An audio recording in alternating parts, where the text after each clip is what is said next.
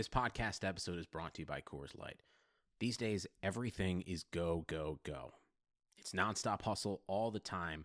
Work, friends, family expect you to be on 24/7. Well, sometimes you just need to reach for a Coors Light because it's made to chill. Coors Light is cold lagered, cold filtered, and cold packaged. It's as crisp and refreshing as the Colorado Rockies. It is literally made to chill. Coors Light is the one I choose when I need to unwind. So when you want to hit reset, reach for the beer that's made to chill. Get Coors Light in the new look delivered straight to your door with Drizzly or Instacart. Celebrate responsibly. Coors Brewing Company, Golden, Colorado. This is Greg Olson, and I'm thrilled to introduce my new podcast, TE1. TE1 will chronicle a 60-year evolution of the tight end position, from its origins as an obscure, overlooked blocking role to the versatile superstar position that it is today. I'll explore the evolution of the position through conversations with some of the all-time game-changing tight ends. And just like the incredible tight ends we sit down with on my new show, the Chevy Silverado is in a league of its own. This truck is all about grit, strength, and dependability, the same attributes it takes to be a tight end. This is Merrick Brave with the Black and Brave Wrestling Academy, and you are listening to Top Rope Nation. Ladies and gentlemen, it is showtime! Oh, no. Oh, yeah! I finished these fights. Give me a hell yeah! Top Rope Nation. Learn to love it. It's the best thing going today.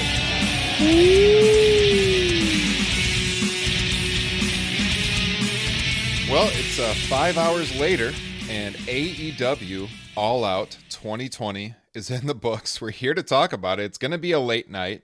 This is Ryan Drosty of comicbook.com here with episode 172 of Top Rope Nation. And I am joined by three sidekicks tonight, one of whom longtime listeners know, Mr. Kyle Ross out in Cleveland, Ohio. Kyle, how are you doing after this marathon of professional wrestling? How come I always get the bad ones? What do you mean, on the post shows or what? Yeah, the bad pay-per-views to review. You weren't with us on SummerSlam, that's right. That's true. I feel like, man, why couldn't the podcast industry exist on like March 29th, 1987, I feel like we've been we've been kind of hard on WWE until the last couple of weeks, and then we really praised their last couple pay-per-view offerings. But their TV subsequently stunk right after those, so that's okay. Right, that is very true. And we've been very high on AEW, but I have a feeling things might flip tonight. We'll see. We'll see how this discussion goes. And like I mentioned, I am joined by three people. So there's Kyle, and we got two people on the line making their Top Rope Nation debuts. Both of these guys are proud patrons of the show. They've been great supporters of ours for years, actually. And I wanted to give both of them a proper introduction. The first one I'm going to throw it to, I met this man just over a year ago at the Tragos Thez Wrestling Hall of Fame here in Iowa. He is a very hardcore wrestling fan, a very smart fan. We talk all the time. I think since we met last July, he's tuned into every single edition of Top Rope Nation. He always has some feedback on the shows for us. He's a massive Bret the Hitman Hart fan, and I was really looking forward to getting together with him this summer, and then because of the pandemic, the Tragos Thez Hall of Fame got canceled, but looking forward to the future, and I'm really glad we could have him here on the show with us tonight. So, Mr. Ryan Huffman, welcome to Top Rope Nation. Hey, thanks for having me. Really excited to be here. Finally talk some wrestling with you guys online here. Absolutely. Pumped to have you. We're going to have a great discussion tonight, I think, on what went down here on AEW. And our other guest, I have known him since 2003, almost as long as our friend Mr. Justin Joint, who was not able to join us tonight due to family commitments, which is understandable. Justin will be back with us later this week. But this guy, we have watched countless pay-per-views together. We have traveled to WrestleMania together back in 2006. one of my longest friends. And to be honest with you, I didn't clear any of this with him before we went on the air tonight. But I got to tell you guys, I've talked about my history in covering wrestling in the past, and what I've done in the industry here and there. And around 2014, I had kind of fallen out of covering wrestling. And to tell you the truth, Tim Jensen, who I'm about to welcome to the show, was one of the people that really got me back into it. He told me he had always enjoyed my writing on professional wrestling and I should get back into it. And when I launched Top Rope Press, he was very, very helpful in designing the logo for the website. And when we launched this podcast, Top Rope Nation, Tim was kind enough to give us his talents in designing the podcast logo. So when you guys see our logo there on your podcasting apps, or when you look at the t-shirts that we put out, this is the man behind those great designs. Longtime supporter of the show, my good friend, Tim Jensen. Welcome to Top Rope Nation. Well, thank you for having me. I'm a little stunned by that, so...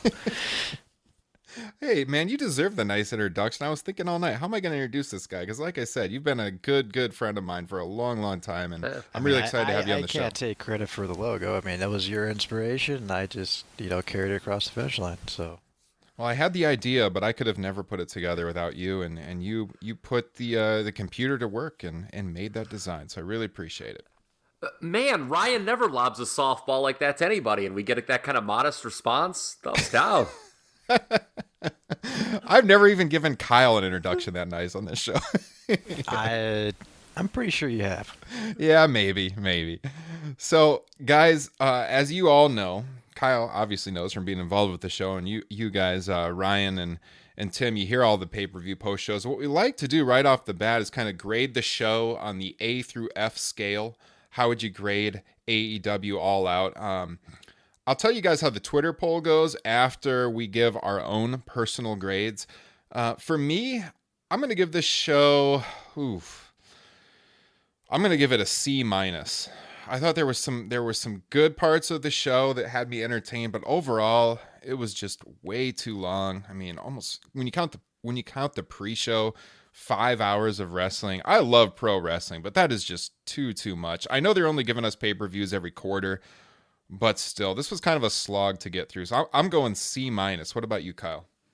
Yeah, I'm right there with you. I voted in our poll. I gave it a C, as a C- was not an option, but yes. C- seems fair. I cheated. Yeah, and, the length, I'm sure that's something the four of us are going to get into a lot here in this telecast. But, look, going 4 hours on a pay-per-view proper is never really a good idea. But going almost 4 hours when the pay-per-view is not good, that's always a bad idea. Mm-hmm. Yeah.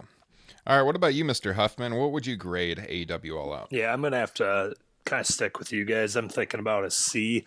I just thought way too long for what it really was. And we're not trying to be haters. I mean, I got to say, we were all very excited for this show. I know myself and Huffman and Tim, we were texting each other. I mean, you guys sent me the screenshots when you ordered the show. You were ready to go. But I think we're being fair and honest here on what we saw tonight. Tim Jensen, what would you grade the show? Yeah, I'd probably say somewhere in the C+ range. It's probably the weakest AEW show or pay-per-view show to date. I'll co-sign that. Absolutely. I agree. Our listeners are right on with us. I put the poll up 20 minutes ago at Top Rope Nation on Twitter. 124 votes. 35% are at a C right now. 21% at a D or an F. Oof. 27% at a B and 17% at an A. So yeah, C is running away with it. Pretty close to where we're at. So we're going to break it down. We're going to break down the highs and the lows of what we saw out of Jacksonville tonight from All Elite Wrestling. Before we do, get the housekeeping out of the way. Of course, we are members, Top Rope Nation, of the Blue Wire Podcasting Network. Check out BlueWirePods.com for all of your podcasting needs. We've got shows on the NBA, the NFL, which is coming back next weekend, NHL, MLB, movies, wrestling. There's other great wrestling shows on Blue Wire Pods as well. Check them all out. And while you're there, subscribe. Whatever podcasting platform you're listening to Top Rope Nation on, whether it's Apple Podcasts, Spotify, Stitcher, Podbean, TuneIn. We're on every single one of them, as well as topropenation.com. If you go to topropenation.com, you can also find links to our merchandise page over at Spreadshirt and Pro Wrestling Tees. And of course, as I mentioned, Tim and Ryan are members of our Patreon page. Check out patreon.com/topropenation. Find out how you can become a patron of the show. With that, you get a free gift in the mail and bonus content like episodes of Top Rope Nation Classics, where we go back and we review old shows. We've got a new one coming at you very soon. We will be reviewing, got to make a correction here, no longer is it going to be Saturday night's main event. We're actually going to be reviewing, Kyle, Tuesday in Texas. WWF Tuesday in Texas. That should be hitting the feeds within the next week or so is the goal. If you want to hear that full show, it's a Patreon exclusive. Head on over to patreon.com/topropenation and read up on how you can get access to that and all the 20 bonus shows we have done in the past. I'm about more than halfway through watching that, Ryan, and I can warn you ahead of time. My notes are very long. That's what I like to hear. Almost as long as the show is the All Out tonight. Well, that pay-per-view was only, an hour and a half or something like that? Yeah. So it's not going to take long for us to recap it probably, unless we have some in-depth notes like that. But there's not a lot of matches to talk about, but there's some deep stories that were going on behind the scenes and with the matches itself. So I'm really, really looking forward to that one. Should be a lot of fun. Look forward to that in the days ahead. And we will be posting a teaser on our regular podcast feeds, so you can get a taste of what Top Rope Nation Classics is all about. I got like a page on British Bulldog Warlord alone. Oh my God. I am all of a sudden a lot more excited to do this show than I was, and I was already excited, so I'll be looking forward to that one. Guys, where should we start? I mean, do we want to start with the main event? Do we want to start about the best matches? Kyle, any ideas here? Yeah, I have an idea where to start. If you're looking for an idea, I'm going to throw it to you. Yeah. Okay. So the main event of the show was good. That was the pleasant surprise. On our Facebook group, which we talk about a lot on this show now, one of my big question marks coming into this show is a main event that had what was, in my opinion, subpar build, Jon Moxley, MJF, outside of the contract signing, it just didn't do it. The build just didn't do it for me. Could that deliver and be worthy of a pay-per-view main event? Well, I actually think it was worthy of being called a pay-per-view main event world title match. It was the best thing on the show, quite frankly. I had some concerns over how this card was constructed. We can go through different issues here in the show. But the key to this pay-per-view and what it's going to be remembered for is the Matt Hardy injury and how that was handled. And I don't think the show ever recovered, quite frankly, from that. 100% agree. That part of the show kind of took me out of it for pretty much the rest of the broadcast, to be honest with you. I mean, I was in it here and there after that, but it seemed not even just for me watching at home, but even that limited live crowd they had there, they lost a lot of steam after that. And it seemed to take the wind out of the sails. Now, I know it was really hot there. For most of the night, I actually checked out, weather.com and all of those sites. The feels like temperature was like in the 90s in Jacksonville. The humidity was in the 80s, and the dew point was like 76 degrees. So it was very tropical. Yeah, very tropical. Giving us the dew point there, are you? And yes, and for the record, I got a very similar text from our own resident Florida man, fan of the show, Chad. He's like, by the way, just so you know, it is so hot outside here today. He lives like an hour from Daly's place or something. Oh, wow. Yeah, I don't know if that was the issue or what, but yeah, I don't think you can blame the heat for how the Matt Hardy situation was handled, though. No. Should we just start with that match? I mean, that's the one that's, we don't have to go in order here. That's the one that got a lot of attention. I know I was covering the show over on Comic Book, as I usually do, and the editors really wanted us to hit on that one with fan reactions to that one. And so if you're tuning in for the review and you didn't see the show, or if you did see the show, what basically happened was Matt Hardy and Sammy Guevara started their match over at the Jacksonville Jaguars Stadium, TIAA Bank Field, I believe it's called. And they fought through this backstage area over to Daly's place. But while they were backstage, they go up on like this lift, and Sammy Guevara speared Matt Hardy off of this lift through a table, but they basically overshot the table. Yeah. And Hardy's head banged off the cement. It was super ugly. It was just difficult to watch. People initially were wondering if this was a shoot or if it was, like a work. And Ryan Huffman, let me throw it to you here. When you watched this, did you think that this was legitimate, or were you thinking this was a work live?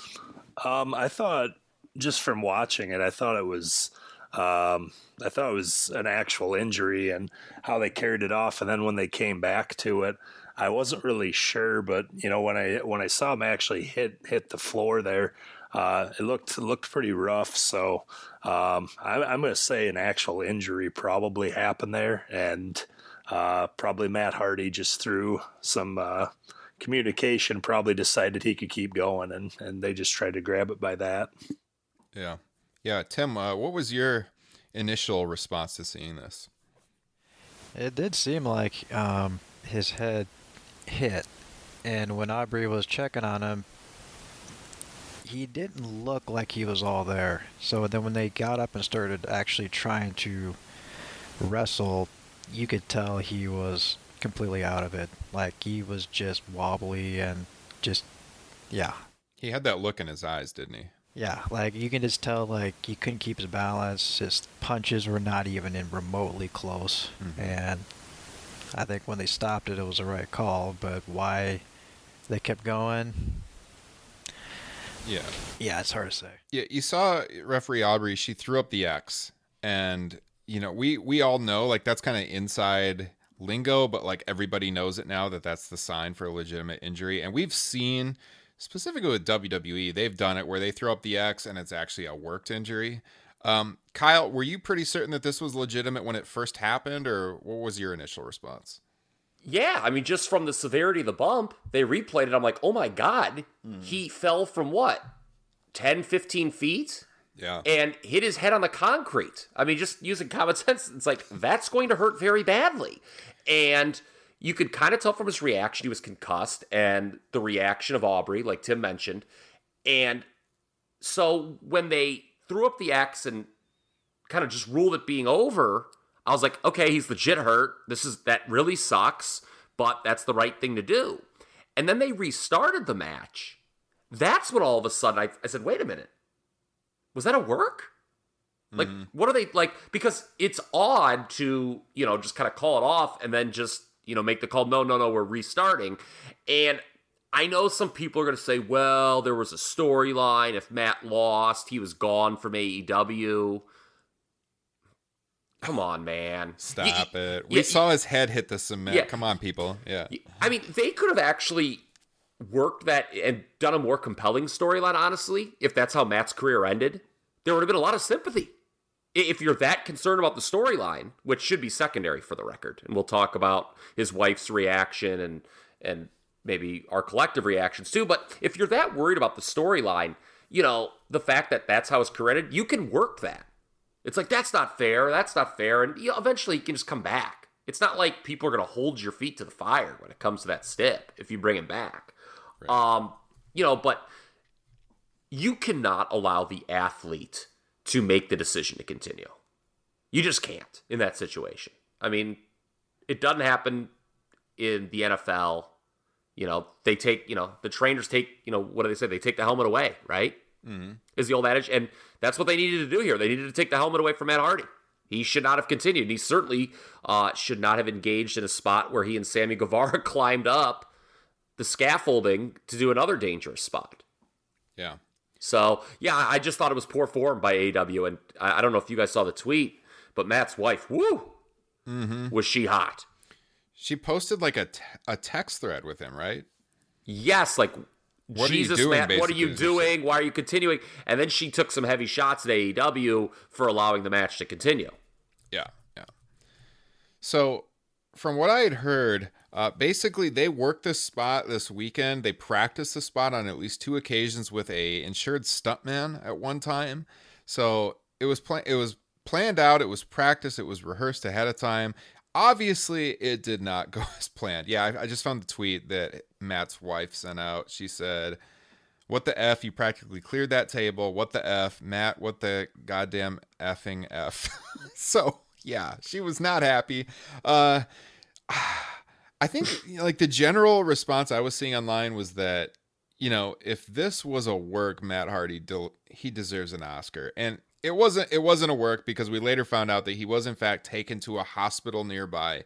So AEW is going to get a lot of criticism for this, and rightfully so. Like you said, Kyle, to have the guy climbing up this structure on the entranceway after this, to throw Sammy through the table spot, by the entrance, that was very, very, very questionable. And I know the stipulation about Matt's career is over if he loses, but I mean, my God, it's a real injury. We can work around that some way. And like you said, maybe the storyline could have even been enhanced by it. So not a fan of this. And like I said a few minutes ago, this really took me out of it, I thought. So, I mean, that's what happened. Matt got the win, I guess, but was it really worth what we went through? I'm going to have to say no. Yeah, I'm kind of waiting. While we're recording, I'm scrolling because the press scrum is going on right now, and Tony Khan has not yet come out. I'm waiting to see if we get any comments from him on this. I assume we'll get a photo of him with that classic deer in headlights look that he gets sometimes when he doesn't like the question. He's going to get some tough questions tonight, I think. And this was the exclamation point, a very negative exclamation point, obviously, on a really bad first hour. I thought, well, the Bucks and Jurassic Express was good. Yeah. That was good. But, opening the pay-per-view with that tooth and nail deal didn't work. The Casino Battle Royal had some flaws, too. Had a notable botch as well. To say the least, yeah. Yeah. So I think, what really hurt this show is that the Matt Hardy concussion was the most severe deal, but the show didn't get off on the right foot, clearly. So we're going to go back and start right at the beginning of the show, but before we do, let's throw a shout out to our good friends, our sponsors over at NFL Sunday Ticket and DoorDash. You've counted on restaurants. Now they're counting on you. And while their dining rooms may be closed, they're still open for delivery with DoorDash. DoorDash is the app that brings you the food you're craving right to your door. Ordering's easy. Open the DoorDash app, choose what you want to eat, and your food will be left safely outside your door with the new contactless delivery drop-off setting. Kyle, I don't know if you've used DoorDash, but it is super convenient. Me and my family, we like to go out to eat. And of course, during the pandemic, we haven't been doing that. But with a service like DoorDash, we have been able to get food from some of our favorite restaurants still, which has been very nice. Have you used DoorDash, Kyle? I'll tell you something, man. I've always been a drive-through guy my entire years, and I'll just keep driving through. But no, yes, we've used DoorDash before. It's very convenient. Obviously, and something we should point out, you have kids. Right. Yes. Sometimes going to these restaurants can be a real hassle. You forget the tablet. You can't enjoy your meal. Oh, why not eat at home? Exactly. And everyone gets sick of cooking, so you got to eat out. And DoorDash makes it very, very simple. Choose from your favorite national restaurants like Chipotle, Wendy's, even the Cheesecake Factory. Many of your favorite local restaurants are still open for delivery too. I always like to shop local and support my local eateries. Just open the DoorDash app, select your favorite local spot, and your food is on its way. So here's a good deal for you guys as listeners of Top Rope Nation. Right now, our listeners can get $5 off and 0 delivery fees on their first order of $15 or more when you download the DoorDash app and enter code BLUEWIRE. That's $5 off your order and 0 delivery fees on your first order. When you download the DoorDash app in the App Store, enter the code BLUEWIRE. It's all one word, BLUEWIRE. No delivery charges and $5 off your first order with DoorDash. Great deal. Check it out. Sundays are coming back in the NFL. With NFL SundayTicket.tv, you can stream every live out-of-market NFL game every Sunday afternoon on your favorite devices. Plus, Red Zone and DirecTV Fantasy Zone channels. Never miss your favorite teams and favorite players. No matter where you live, NFL SundayTicket.tv is your key to the most glorious Sundays ever. Use the promo code BLUEWIRE at checkout to get 15% off your subscription. Visit NFLSundayTicket.tv and use the promo code BLUEWIRE. Let's rewind. Let's go back to the start of the show in that first match that you mentioned. So they opened the show with the aforementioned Britt Baker, Big Swole, tooth and nail match. Ryan Huffman, what did you make of this one? You know, coming off of SummerSlam, I've already had enough of the body part matches. You know, going to WWE, the eye for an eye, and now we're going a tooth and nail match. I don't know. I didn't like it at all. I didn't think that was a real good way to start off the show, personally. But I didn't like the I'm losing her name, but the yelling "you stabbed her." I thought that was. A pretty Rebel. Yeah, I thought that was kind of a Reba, as she calls it, I think. Yeah, and that's also the strongest Novocaine I've ever seen. But no, quick working. But yeah, the again too close to the eye for an eye match, so I didn't like it. Yeah. And Tim, I know this is when you and I were kind of testing your equipment for the podcast tonight. So I don't know how much of this you saw. You have anything to add on this one? No, we were too busy sorting out all the technical issues, so I missed this match entirely. Which, from the sounds of it, I didn't miss anything. You did not miss much. It was though the match is a nice tribute to Dawkins.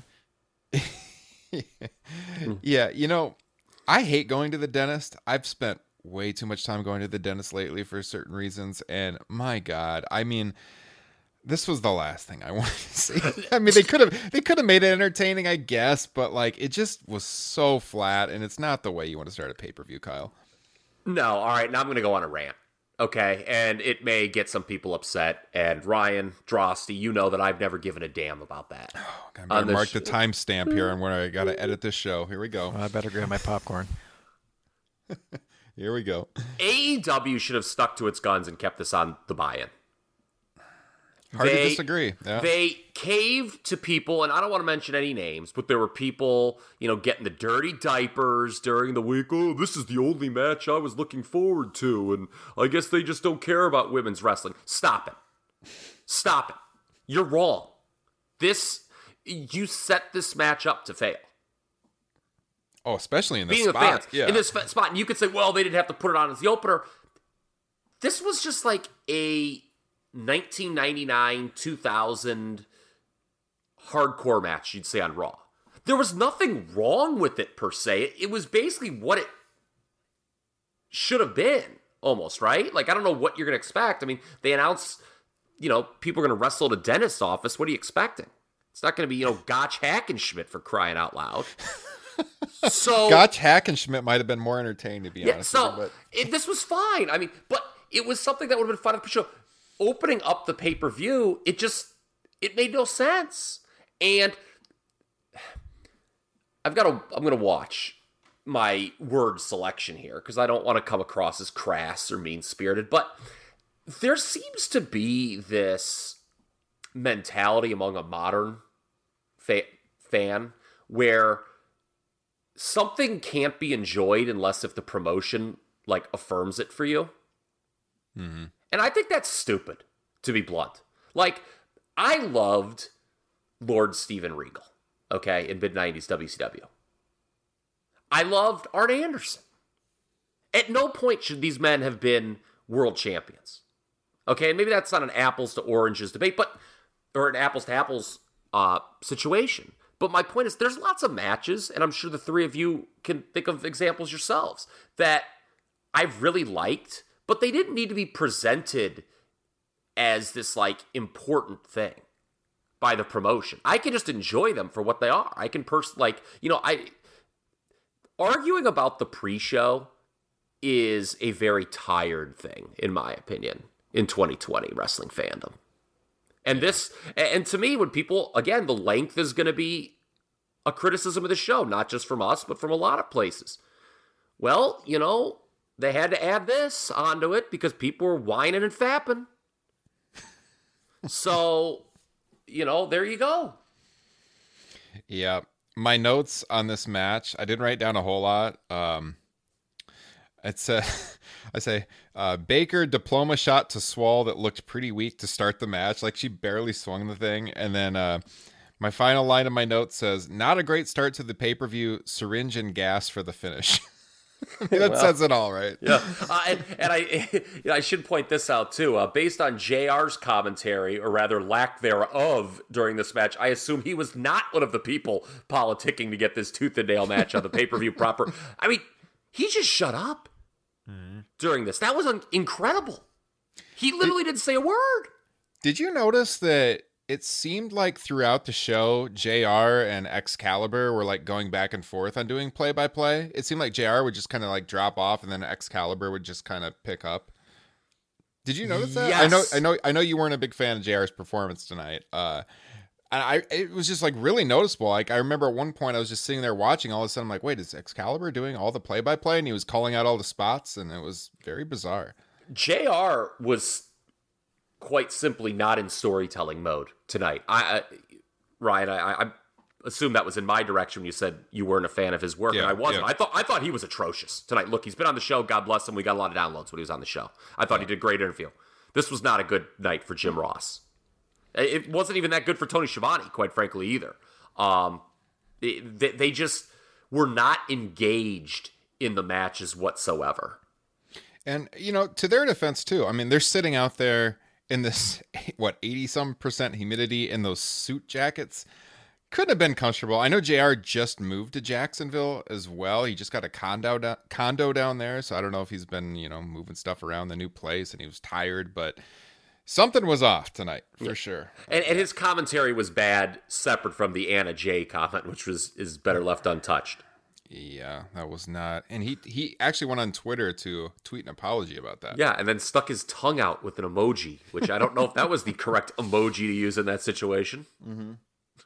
So, yeah, it wasn't the greatest start to the show for sure. I mean, we've talked about Britt Baker on this show. She's great. Before. We love Britt Baker, but this just wasn't the best use of her. Yeah. It was a throwaway deal. You don't open pay-per-views with throwaway deals. No, I don't think there's any way this could have succeeded in that position. This was made for a pre-show, to be honest. It really was, and they should have kept it there. So they followed that up with the match that Kyle mentioned was pretty good, the Jurassic Express match, being Jungle Boy and Luchasaurus against the Young Bucks. I thought watching this one, Jungle Boy really shined. Ryan Huffman, what did you think of this one? Yeah, I'm going to agree with you. I think Jungle Boy came off as kind of the star of this match. Young Bucks over the years for me, anytime they're in a match, it's usually a pretty good performance. But yeah, kind of been a Jungle Boy week for me. He was featured in a documentary that I watched earlier this week, and starting to become a pretty big fan of his work. So pretty talented kid. Yeah, absolutely. I think we were still doing the technical practice for the podcast at this point, Tim. So you probably missed this one. You're going to go back and watch it. I was kind of going back and forth watching it as I was talking to you. But yeah, Kyle, you were a big fan of this one. Yeah, it was a good match. It was tough going in because there was no real backstory, right? The two teams win an 8-man on Dynamite Wednesday, and it's like, okay, well, now you'll wrestle on the pay-per-view. Yeah. I was like, is that the best use of the Young Bucks? But they made it work. I agree with all of you guys. Jungle Boy was tremendous in this. Interesting kind of tidbit on the other side. Luchasaurus seems to have regressed in the ring since his injury. Yes. I saw a lot of people commenting on that on Twitter. Yeah. And going back to the glass half full, I'd like to see Jungle Boy win a lot. Or win more, I should say, moving forward. Because I think we all agree, not just on this show, but, fans online and whomever else, that this guy's got talent. But he needs to win more. Because right now, he's a guy who, typically loses to stars. Yeah, yeah. Yeah, he took the pinfall in this match. Double super kick from the Bucks for the finish. But he did come away, like we said, kind of looking like a breakout performer tonight. I've been a fan of his performances at this point, and I'm looking forward to the future and what that should hold for him. I do want to say, too, I saw this pointed out. You know, you look at the All Out poster, the All In poster 2 years ago, and it featured, of course, the Bucks and Cody on it. You fast forward 2 years to All Out, and none of those guys were in featured positions on this show. And that's actually a credit to them, right? Because they are trying to build a promotion with other people in featured spots. Now we can talk about if they're the right people in featured spots. Maybe we'll get into that kind of discussion here. But look, they're not glory hounds. They're not front and center all the time. So even though we're going to be bashing AEW maybe a little bit, it's going to sound like to people throughout this broadcast because we weren't big fans of this pay-per-view. They're certainly like trying to build this company in the right way. You know, Cody Rhodes wasn't even on the show, and the Bucks, as you mentioned, Kyle, they're in this match with hardly any build. And 2 years ago, it was those three people that sold out the Sears Center in Chicago, Illinois. So I think they're doing this the right way. I just don't think this was a great show, but I wanted to give them some props for that. I think there's pros and cons to what you just laid out.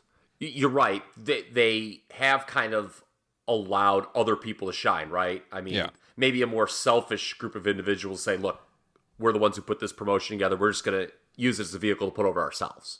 And screw the rest of you. You're just, supporting acts in our play. I do think moving forward, you want Cody and the Bucks more often than not, certainly in prominent positions. Because they're a big reason why this promotion exists. It doesn't have to be every pay-per-view. But it was something I had my eye on with this card in terms of how it was constructed. Not only, Cody wasn't on the show, Bucks are in this match. It was kind of crazy that you had that. And maybe it does speak to the depth of the promotion. I mean, because there were a lot of other matches that they'd been building on TV that didn't even happen. It was just in the Battle Royal. Right. So speaking of the Battle Royal, that was the next match on the show. Some of these entrants were surprises. 21 entrants altogether. The people in the match will just run down it. This was basically the order they came out in. We had Jack Swagger, Christopher Daniels, Blade, Phoenix, Trent Beretta, Kazarian, Will Hobbs, Chuck Taylor, Santana Ortiz, Billy Gunn, formerly Pentagon Jr., who can no longer use that name, so now he's Penta L0M, Ricky Starks, Brian Cage, Darby Allin, Sean Spears, Eddie Kingston, The Butcher, Sonny Kiss, Lance Archer, and then the Joker, the final entrant, was Matt Sydal, who we mentioned a couple of minutes ago had a not so great debut in this match, Kyle. He came out, immediately went for a shooting star press, slipped, landed on his head. It was a super scary looking shot. My God.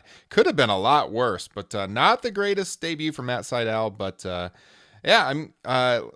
Tim, this is probably the first match that you had a chance to sit down and watch after we got the kinks worked out for the podcast tonight. What do you think of this one and their direction with the winner? I really wasn't too surprised with the winner. I kind of figured it was going to come down to Lance Archer and Eddie Kingston, and the way the finish played out, I was almost locked in with the Murder Hawk.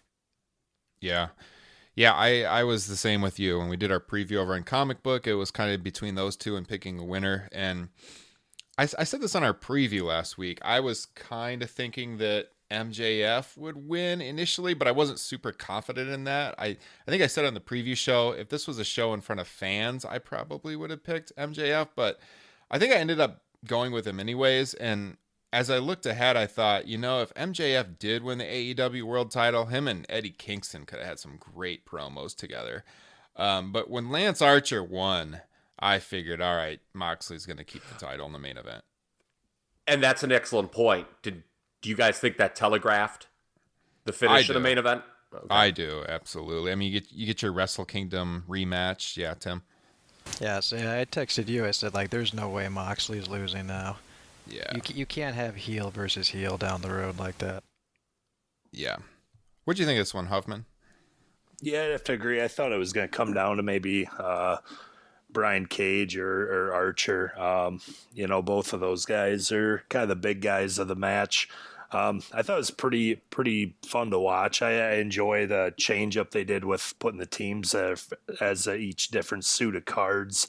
The Darby Allin spot made me cringe a little bit with the body bag and thumbtacks, and just kind of like, I don't know how you can do that safely, but yeah, that was pretty tough to watch. And then I don't know, I didn't enjoy Sean Spears on the being the fifth guy on commentary personally.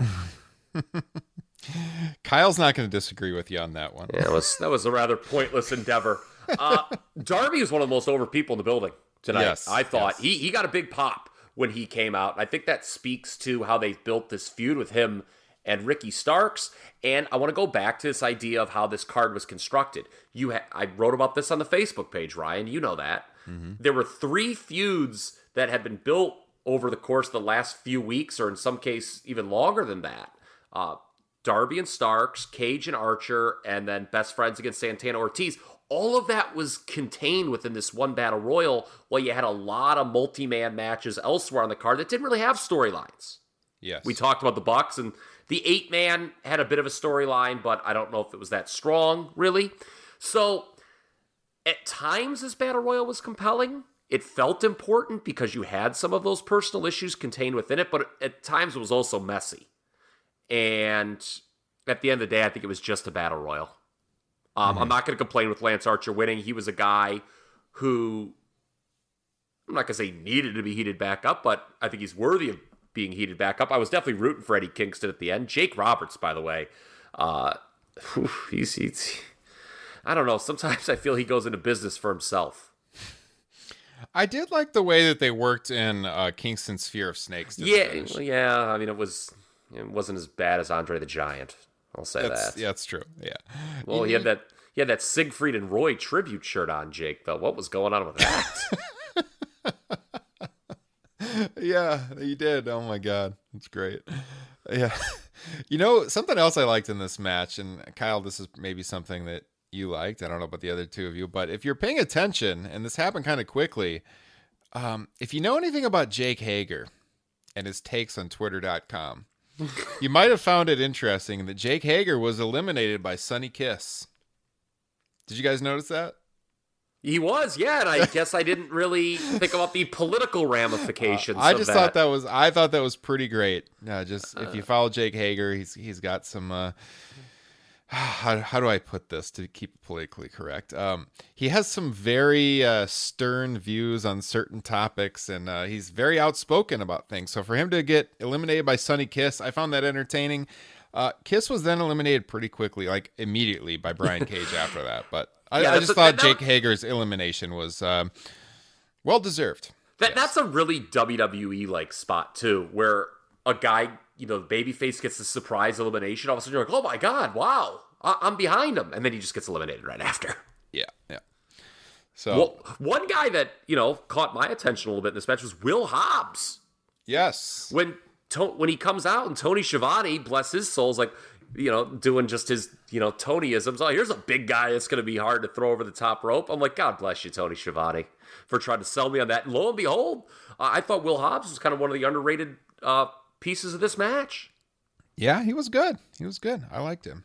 So that was the Battle Royale, and Hardy and Guevara followed that. We've already discussed that. And I think after that messy situation with Hardy and Guevara, people were like, all right, we need Hikaru Shida and Thunder Rosa to come out here and save this show. And to be honest, they had a really, really good match. It was just, for me, it was tough to get into. Like, as I watched it, watching it technically, it was like, yeah, this is a good match. But I just had such a hard time getting into it after that scary stuff with Matt Hardy. Tim, what did you think of this one? I thought it was a pretty good match. It wasn't what I expected it to be overall, but in general, I'd say it was probably the second best match of the night. Yeah, like I said, it was a well-worked match. It just felt like I don't know, like the energy had been kind of sucked out of the amphitheater there in Jacksonville. Huffman, what did you think? Yeah, I thought it was a good match too, but again, like you were saying, following the Matt Hardy situation, it was really tough to get into that match. Good, not to the fault of the performers, but just anytime you have something like that happen, the following match is usually you don't take as much maybe interest in it. Yeah. I mean, I really hope they're able to keep Thunder Rosa around. I think she's awesome. She lost the match. Shida won with a running knee, but I think Thunder Rosa, just bringing her in, the NWA Women's Champion, to a division that has been really struggling of late. I was pretty excited to watch this one, and I thought that Thunder Rosa and Hikaru Shida had a really good match. It was just too bad the position that they were placed in. Kyle? Yeah, and this was worked very much how you think it would be worked when you have someone from an outside promotion coming in and losing. In that Thunder Rosa was allowed to take a majority of the match. To her credit, she looked good. It wasn't like she was just given the match because she was doing the job. She looked good. It was compelling. And, of course, she lost. I don't think there was any thought that she might win this match. But, just what you guys said. It was tough to follow what they had to follow. So even the fact that it was good, I don't know how much that'll mean in the long term for AEW's women's division. Yeah. So they followed that one with an 8-man tag, and we were talking about this one in the Facebook group, Kyle, as it was happening.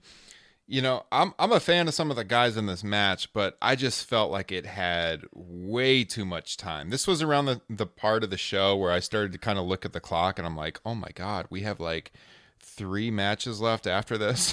That we're going to get time. Yeah, we're going to get a good amount of time. And then this one I don't even know what the final timestamp was on it. It probably wasn't as long as it felt like, but I just felt like watching it. It got a lot of time. So this was the Dark Order: Brody Lee, Colt Cabana, Evil Uno, and Stu Grayson taking on the Natural Nightmares, QT Marshall, Dustin Rhodes, Scorpio Sky, and Matt Cardona. I thought the best portion of the match was when Cardona and Cabana were in there together. And I joked that when they were on a rest hold, they were probably chatting about LJN and WWF Hasbro figures. But because Cabana's been on Cardona's podcast talking about action figure collecting before. But no, seriously, I thought they had the best section of the match. I mean, I thought Cardona looked really good out there. He kind of looks a step above some of these guys. And Brody Lee, I just don't feel like he's clicking right now. I don't like this Dark Order stuff, Kyle. Wow. I don't. Wow. I thought they officially turned the page with when he won the TNT title from Cody. I thought that was well done. And I thought that was well done. I like that they put him over strong there. I did like that, but I'm just having a really hard time getting into it. See, I think a lot of the ancillary parts are entertaining. I know there's been some divisiveness online because the personality that these guys within the Dark Order show is typically only done on being the elite.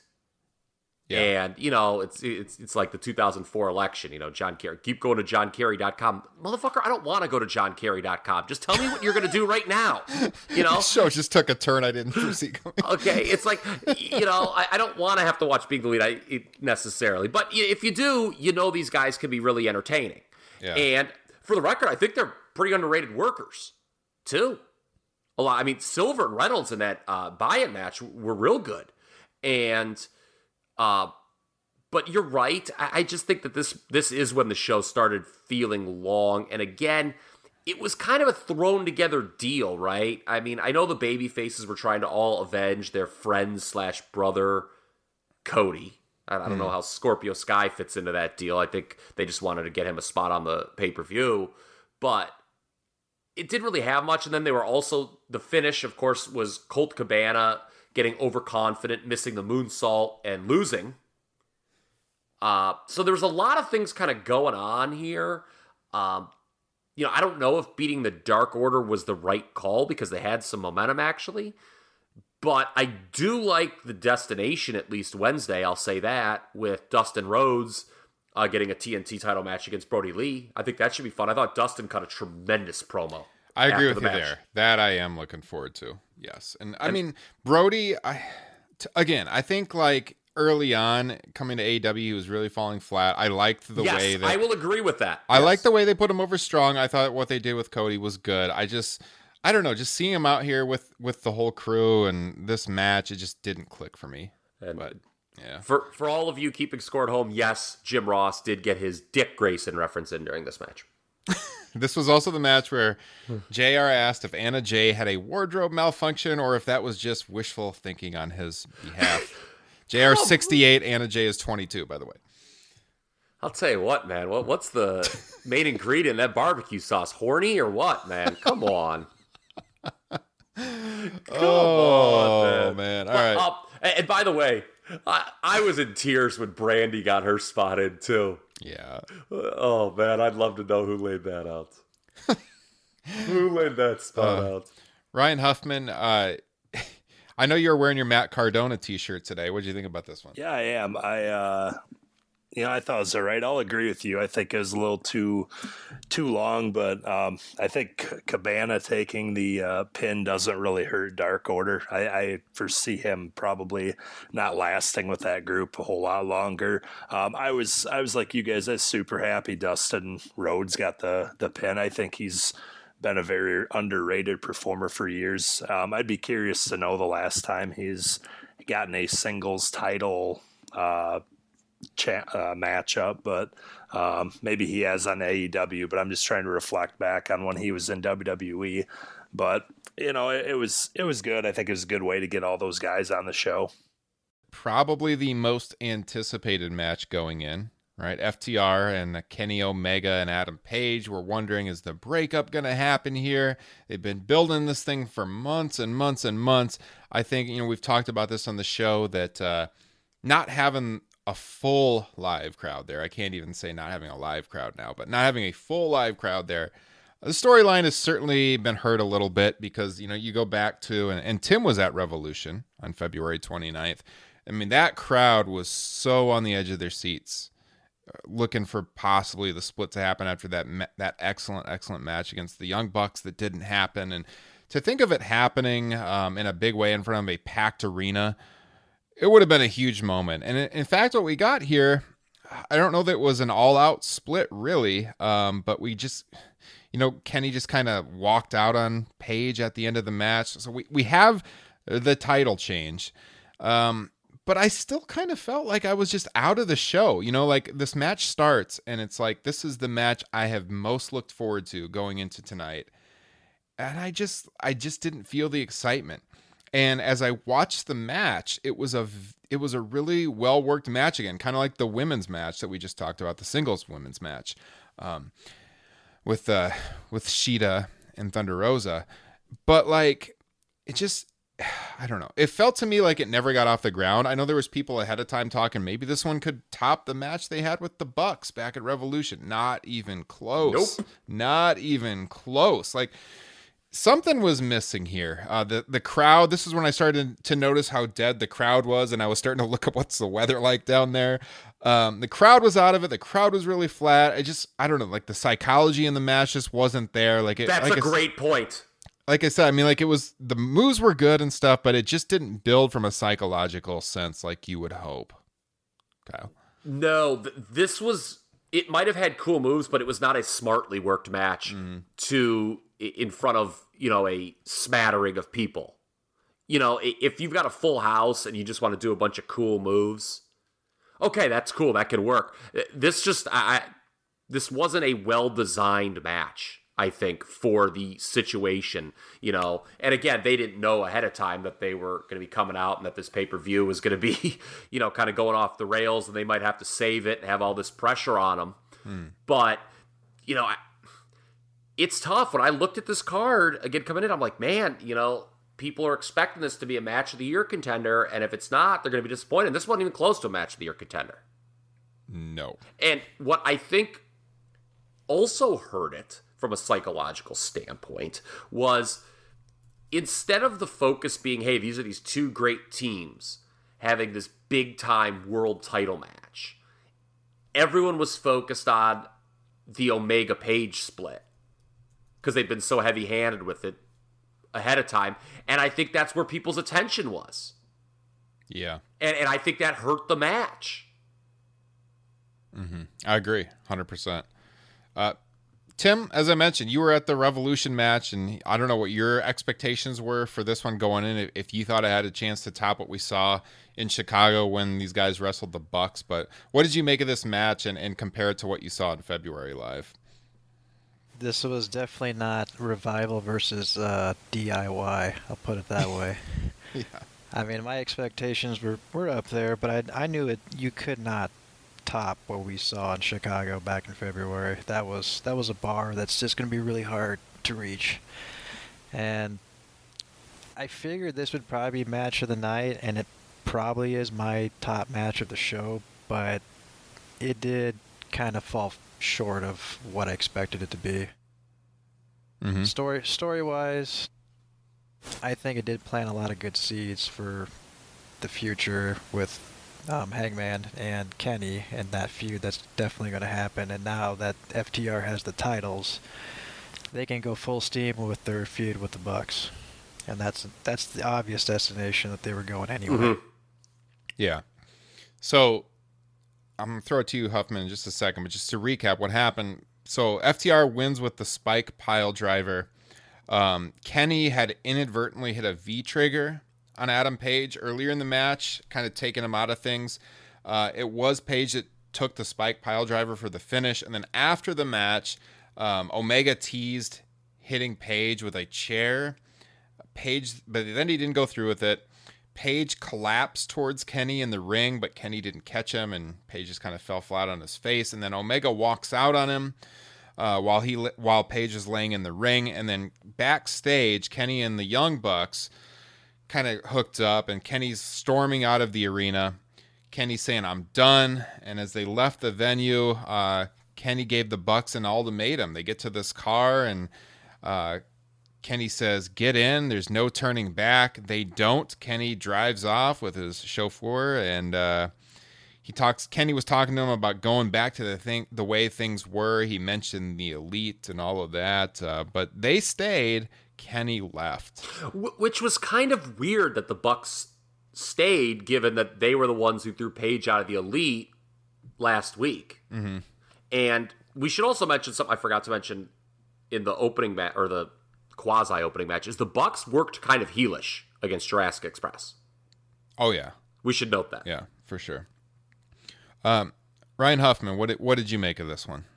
Yeah, I think the end result is what people think about the most. You got the Bucks are going to be lined up against FTR now, and now you'll probably have a Hangman versus Omega feud coming. Which I'm going to go back to the comment you guys made here a little bit ago with really getting Cody and the Bucks featured. I think Hangman and Omega, it's really time for them to get back in that main event scene as well. And AEW's done a really good job of building their roster, but you think of kind of your original players, and it's really those five, and I think it is time for them to get things going again. Yeah, I think Hangman was arguably the most over guy in the promotion when they still had the full crowds. I mean, people were going crazy for this guy. So yeah, I mean, when this angle initially started, I think we all thought it was designed for him to turn heel. Mm-hmm. And then sort of midway through it, I was like, oh, that would be a bad move. So it'll be interesting to see where they go with it. I want to ask you guys something now, because I don't know if you guys noticed this or not. I figured FTR was winning. I think we all did. So I thought of it this morning, actually. What do we think about the fact that AEW's men's champions are Jon Moxley, Brody Lee, and FTR? What do they all have in common? They're former WWE guys. Mm-hmm. From a perception standpoint, is that an issue? Take the floor, please. I think it is probably an issue. I mean, like, I do see the criticism online and stuff where people say, "Oh, they're relying too much on former WWE guys," and I don't necessarily think that that's true. But when you look at the people that have the gold, it gives those people a pretty strong argument. I don't think titles are everything, but I'm not sure that that's a great look for him. Tim, what do you think about that? Yeah, you could probably make that argument, but I mean, just because they came from the WWE doesn't necessarily mean they were WWE guys, because a lot of wrestlers come from other promotions. I mean, AJ Styles is a good example. He's a TNA guy in WWE, so I mean, I'm just not sure why the back and forth between different wrestling promotions has to be an issue. If they're good and they're right for the spot, there you go. I think it's a question of where AEW is relative to WWE. You want to avoid kind of the Impact perception, when Impact would just like take any WWE cast off and make them into the next big thing. You do kind of want to avoid that, I think. Yeah.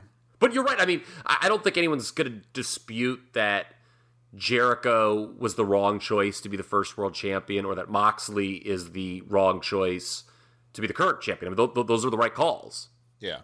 And, we all knew FTR was going to get the titles. I think it's just interesting perception-wise to look at. Yeah, I think sometimes just the way the chips fall, you got to go with it. And like you mentioned, those were certainly the right choices at the time. Huffman, do you think that this is an issue for them?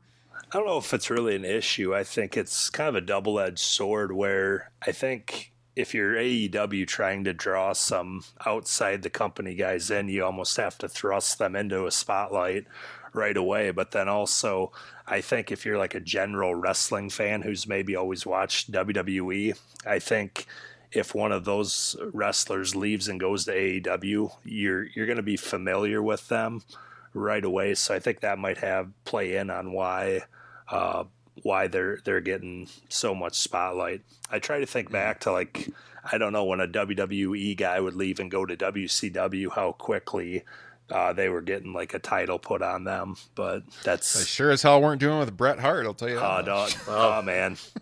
Well, not to open that can of worms. Well, yeah, but if you were a friend of Hulk Hogan, my God, you got to run the promotion. So, unfortunately, Bret didn't fall into that category. I was just trying to egg on Huffman a little bit there. Yeah. I mean, I think, too, when you're trying to make the comparison to the Monday Night Wars era, a big thing is, like, Brody Lee and FTR were not stars in the WWE. I think that's something to remember, too. I'm not saying that they're wrong or that this is a huge problem now, but I think that's something to consider. This isn't like, some major star who was a big-time headliner for WWE coming over and winning the AEW title. These were people and acts that were generally not featured at the top of the card, or anywhere close, for that matter. Does NXT count? No. FTR was like the top tag team for almost an entire year? Yeah, but again, that's NXT. Yeah. They're the third pillar, I guess. Yeah, I don't know. Yeah, it's an interesting discussion. Yeah, I'd call them a top act. Granted, they weren't used properly on Raw and SmackDown, but that's it. You can make the argument once they brought them up, they did a lot of harm to them, right? Yeah.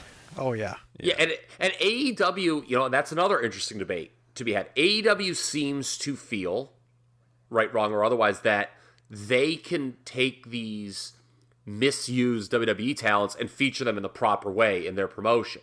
And I think the question is always going to be, to what Ryan just said, is the damage that is quote-unquote damage that's done to these acts on the WWE main roster too much to overcome perception-wise? Yeah. I don't know. We shall see. Yep. A couple updates here. I've been, like I said a little bit ago, I've been staying tuned to what's coming out of Tony Khan's press conference, and he's been out there now. We have some updates on what's been happening there, and as you would imagine, he was asked about Matt Hardy pretty much right off the bat. So Tony comes out and he says health and safety is of utmost importance. What happened was Matt took a fall, and then Tony says he stopped the match out of concern. Tony Khan says when the doctor cleared him, the match continued. Tony says he just talked to him and said he's okay. Then Justin Barrasso of Sports Illustrated asked for a follow-up on Matt Hardy. Tony said there was a good amount of time to make a decision to continue the match. Matt did not pressure him. Says, there's a typo in the report I'm reading here. Says he would not have been pressured either way. So interesting. I mean, it seemed to happen pretty quickly. Tony says there was a good amount of time though to make the decision. I mean, yeah, all there was what they threw to those the announcers. Yeah. And they did a little spiel, and then the match just kind of restarted. I mean, yeah, it was, 2 minutes tops? Yeah. I'm reading, so my colleague over at Comic Book, Connor Casey, he's got a pretty good report up on his Twitter page. He quotes Tony. Tony said, "I was scared for Matt. I've never had the bell ring on a match before." He says it was a scary moment. He loved the rest of the show, though, and he praised the main event heavily. John Alba asked about Matt's stunt after getting passed by the concussion protocol, so the finish where they climbed the structure by the entranceway. Tony said he was extremely concerned about that. That's why he paused it until he got clearance that it was okay. So, well, the one thing I was going to add earlier in the match is after they called it and they stood up and started going toward the ring, and then Matt started speaking and did his whole delete spiel. He seemed like he was pretty coherent and was able to actually act and do his lines, that he would for, his normal promo. So like that between that point and when they actually climbed the structure, it might have been just enough time for them to gauge his cognitive abilities and to see if, okay, he seems all right, at least do a finish and just stop this thing. Yep. Tony was also asked about running their shows indoors versus outdoors because he was asked about the heat that we've been talking about tonight. My colleague Connor asked about the humidity and if there was an update on performing indoors, to which Tony Khan said they're allowed to go indoors, but outdoors is their choice. He said they push hydration and always have plentiful supplies of water. He says despite the heat, it's better to be outdoors given the COVID situation. Which is true. True, yes. And you can also have plenty of mimosa on hand as well. Yes, which was the next match. Chris Jericho and Orange Cassidy, the Mimosa Mayhem match. In my notes, I said these guys have to be begging to jump into the mimosa pools at this point. 86% humidity. Feels like 91 at nearly 11 p.m. Eastern.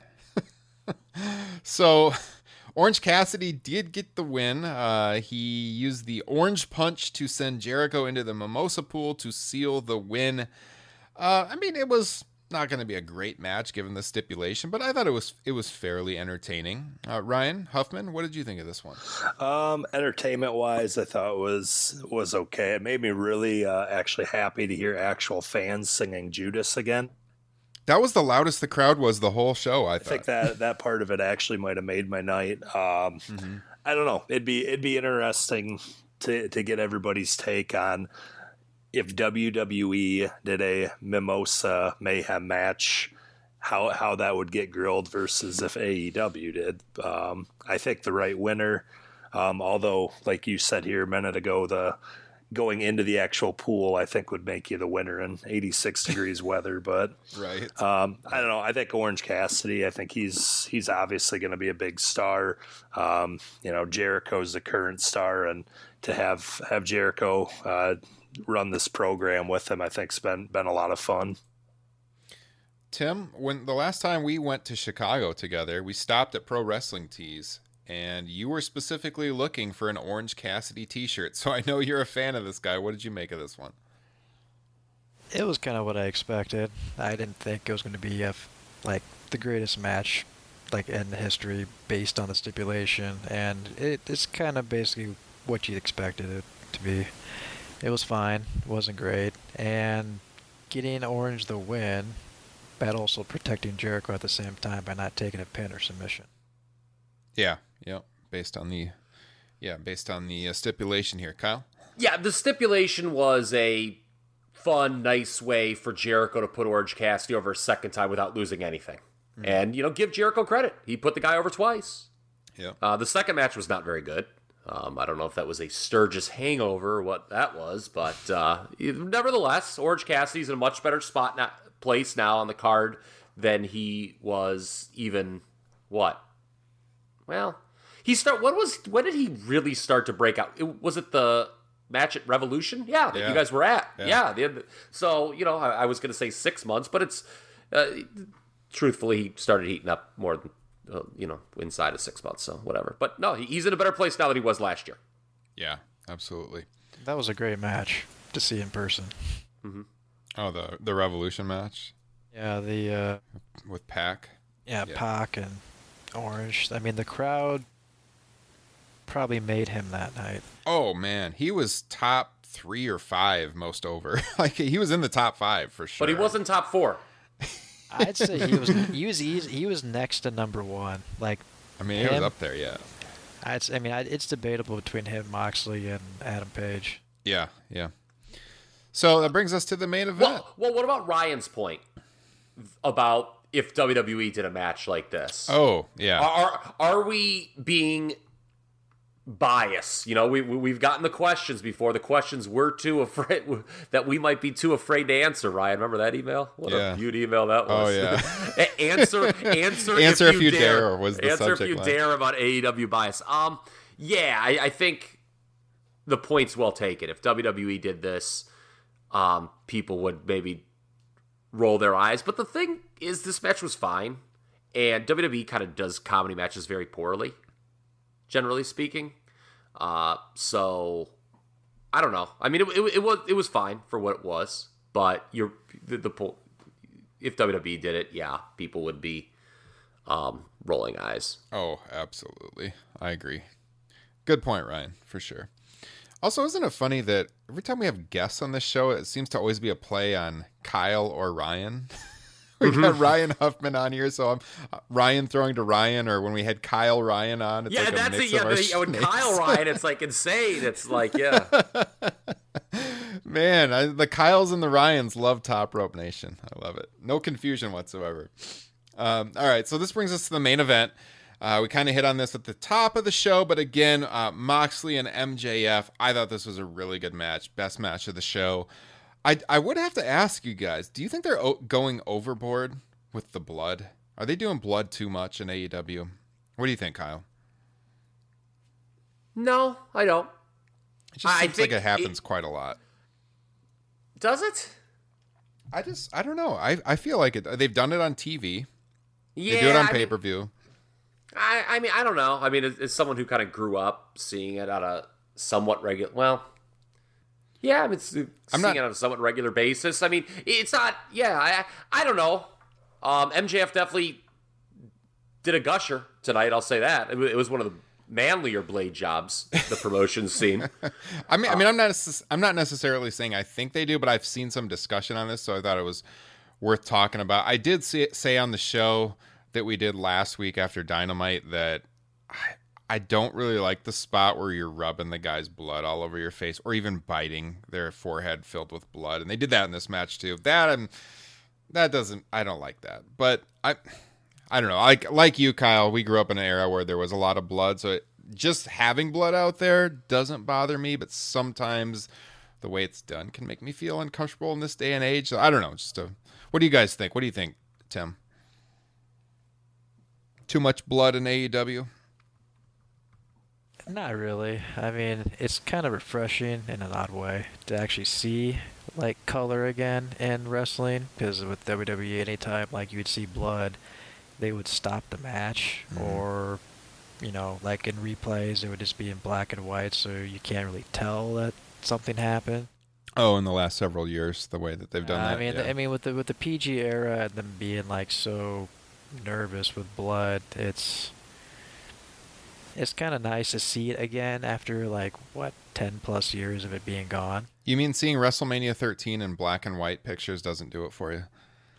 It's just strange. Like anytime you see like a YouTube video of like a WWE match and then they cut to black and white like midway just because there was blood. Yeah. This is a blood and guts promotion, remember, according to Vince McMahon. Oh yes, that's right. And Tim brings up a good point. Yeah, coming from Eye for an Eye or whatever that match was called. Yeah. But Tim makes a good point that I think the frequency of blading you see in AEW, maybe it feels a little bit more because WWE doesn't do it. And all of a sudden it's like, whoa, there's blood. And like you kind of have that natural reaction where it's like, oh, you don't see this on WWE. And I guess if, you think back and you've had that thought enough times, you're like, man, maybe there is maybe they are overdoing it. I don't know if they are, for the record. It doesn't feel like they are, personally. Ryan Huffman, what do you think about blood in wrestling in 2020? I think it still has its place. I'm gonna agree with you. I think the biting when they're bleeding, I think, is a little over the top. But again, I don't know. Being a Bret Hart fan, WrestleMania 13 that kind of helped make the match, so it has its place. Yeah. What did we think about the finish that the babyface still won with the finisher that was banned? So I like this. I thought it was creative. So obviously that was the stipulation, was the paradigm shift was banned. And so Wardlow gets up onto the ring apron to distract the ref. And as he did so, he threw the dynamite diamond ring to MJF, who was going to use it. And as he was about to use it, he's staring face to face at Jon Moxley. And so with the ref turned around, Moxley saw his opening, and he in fact did hit the paradigm shift. While the ref wasn't looking, if the ref had seen him, he would have lost the world title. But in fact, the ref didn't see it. He covers, gets the pinfall. I mean, I thought that if you're going to have Moxley retain, that was a pretty creative finish. I liked it. And it kind of gives MJF an out for losing. And plus, we should mention it was kind of an errant toss by Wardlow. And one would assume down the line we're headed for some sort of split there with Wardlow going babyface against MJF. Mm-hmm. So I did like too how they had Lance Archer out in the crowd during this. So they kept cutting to him, knowing that he won the Battle Royale earlier in the night, and he's got the title shot on the horizon. So after Moxley retained, they talked about that match being in our future, and they cut kind of back and forth between the two. Those two, of course, I said this earlier, they wrestled at Wrestle Kingdom earlier this year and had a pretty good match. Not a blowaway match, but a pretty good match. So I think, if that is a future pay-per-view match or wherever they do it, they announced Full Gear for, I think, November 7th this year. They just announced the date tonight for that one. That's their next outing on pay-per-view. I mean, I think it could be a pretty good pay-per-view match, and I think they've done well by setting this one up. Tim, do you think that's going to be the pay-per-view main event, or do we think it might be a match on Dynamite? That's interesting because they did the Brian Cage thing on Dynamite. I would probably do it on pay-per-view, to be honest with you, because if they're going to keep doing this Casino Battle Royale thing, I think if you do the match on a pay-per-view, it makes it seem a little bit more prestigious, if that makes sense. To build it for a couple of months rather than just doing it on a Wednesday night show. I know it'll probably help them the ratings and everything to do that. What do you think, Kyle? I don't know. I mean, I guess the answer would be, well, what else do they have planned? And I don't know that. Yeah. So, I mean, if they have something better for a world title match, I mean, then, yeah, it would make sense to do on TV, but I don't know what they have, what the thought process is moving forward. To be honest, without the full live crowds, without touring, without the ticket sales and stuff, I'm not sure it matters that much, to be honest, in this era. Who else do they have on the heel side that is kind of ready to slide into that world title shot opportunity? Because coming off of Revolution, MJF had beaten Cody and his neck tattoo. So you knew he was going to get a shot moving forward. But, Jericho just lost to Orange Cassidy, so he's probably not going to get it. Mm-hmm. And I don't know who else you might have in that spot if they don't do Lance Archer. Kenny Omega at Revolution. Yeah. Build up the heel Kenny. Yeah, for sure. Kenny did seem like he's going heel the way that they worked that. Yes. For sure. I could see that. You give Moxley the full year title reign there. I don't think, we talked about this, and I said, again, I kind of reluctantly picked MJF because I felt like long-term that was the direction they were going, but without the crowd, it kind of made it kind of hard to predict. But at this point, why not give?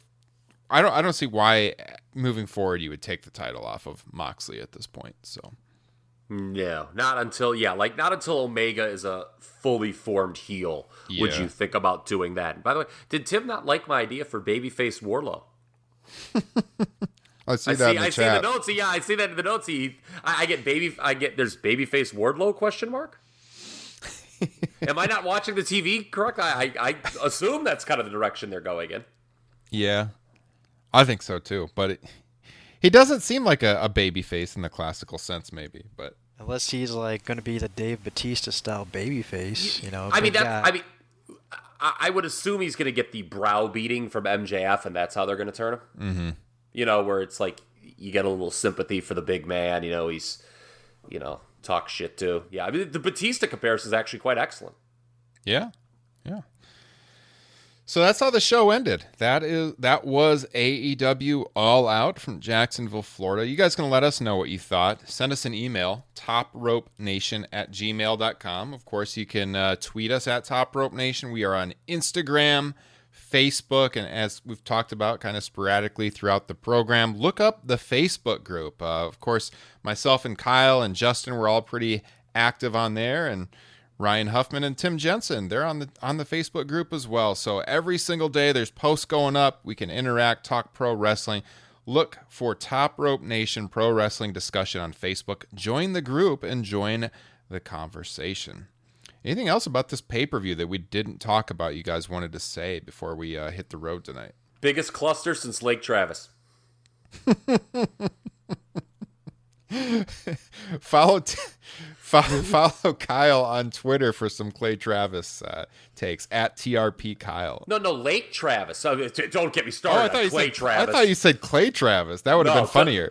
No, don't get me started on that walking piece of cow dung. I thought that's what you said.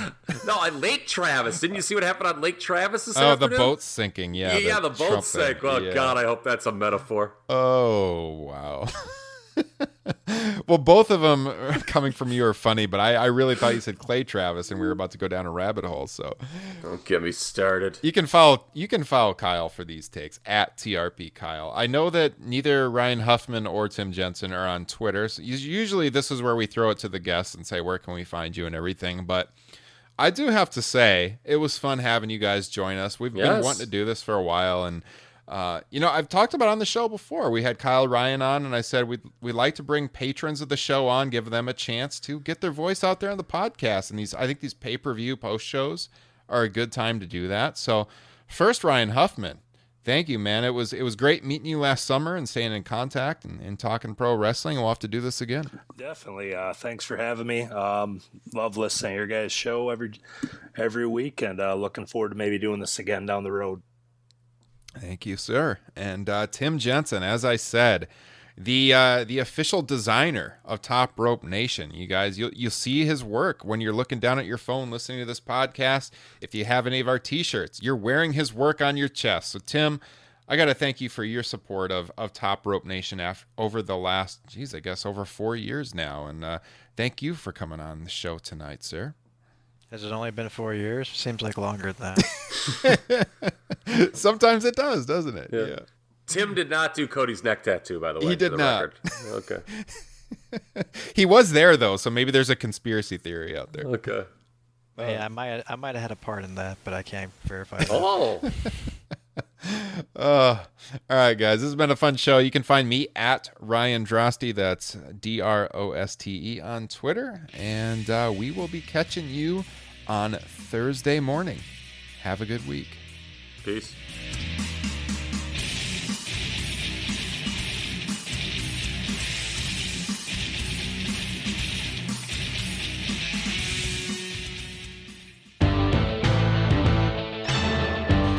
The wait is finally over. Football is back. You might not be at a game this year, but you can still be in action at BetOnline. BetOnline is going the extra mile to make sure you can get in on every possible chance to win this season. From game spreads and totals to team, player, and coaching props, BetOnline gives you more options to wager than anywhere else. You can get in on their season opening bonuses today and start off wagering on wins, division, and championship futures all day, every day. Head to BetOnline today and take advantage of all the great sign-up bonuses. Don't forget to use promo code BLUEWIRE at betonline.ag. That's Blue Wire, all one word. BetOnline, your online sportsbook experts.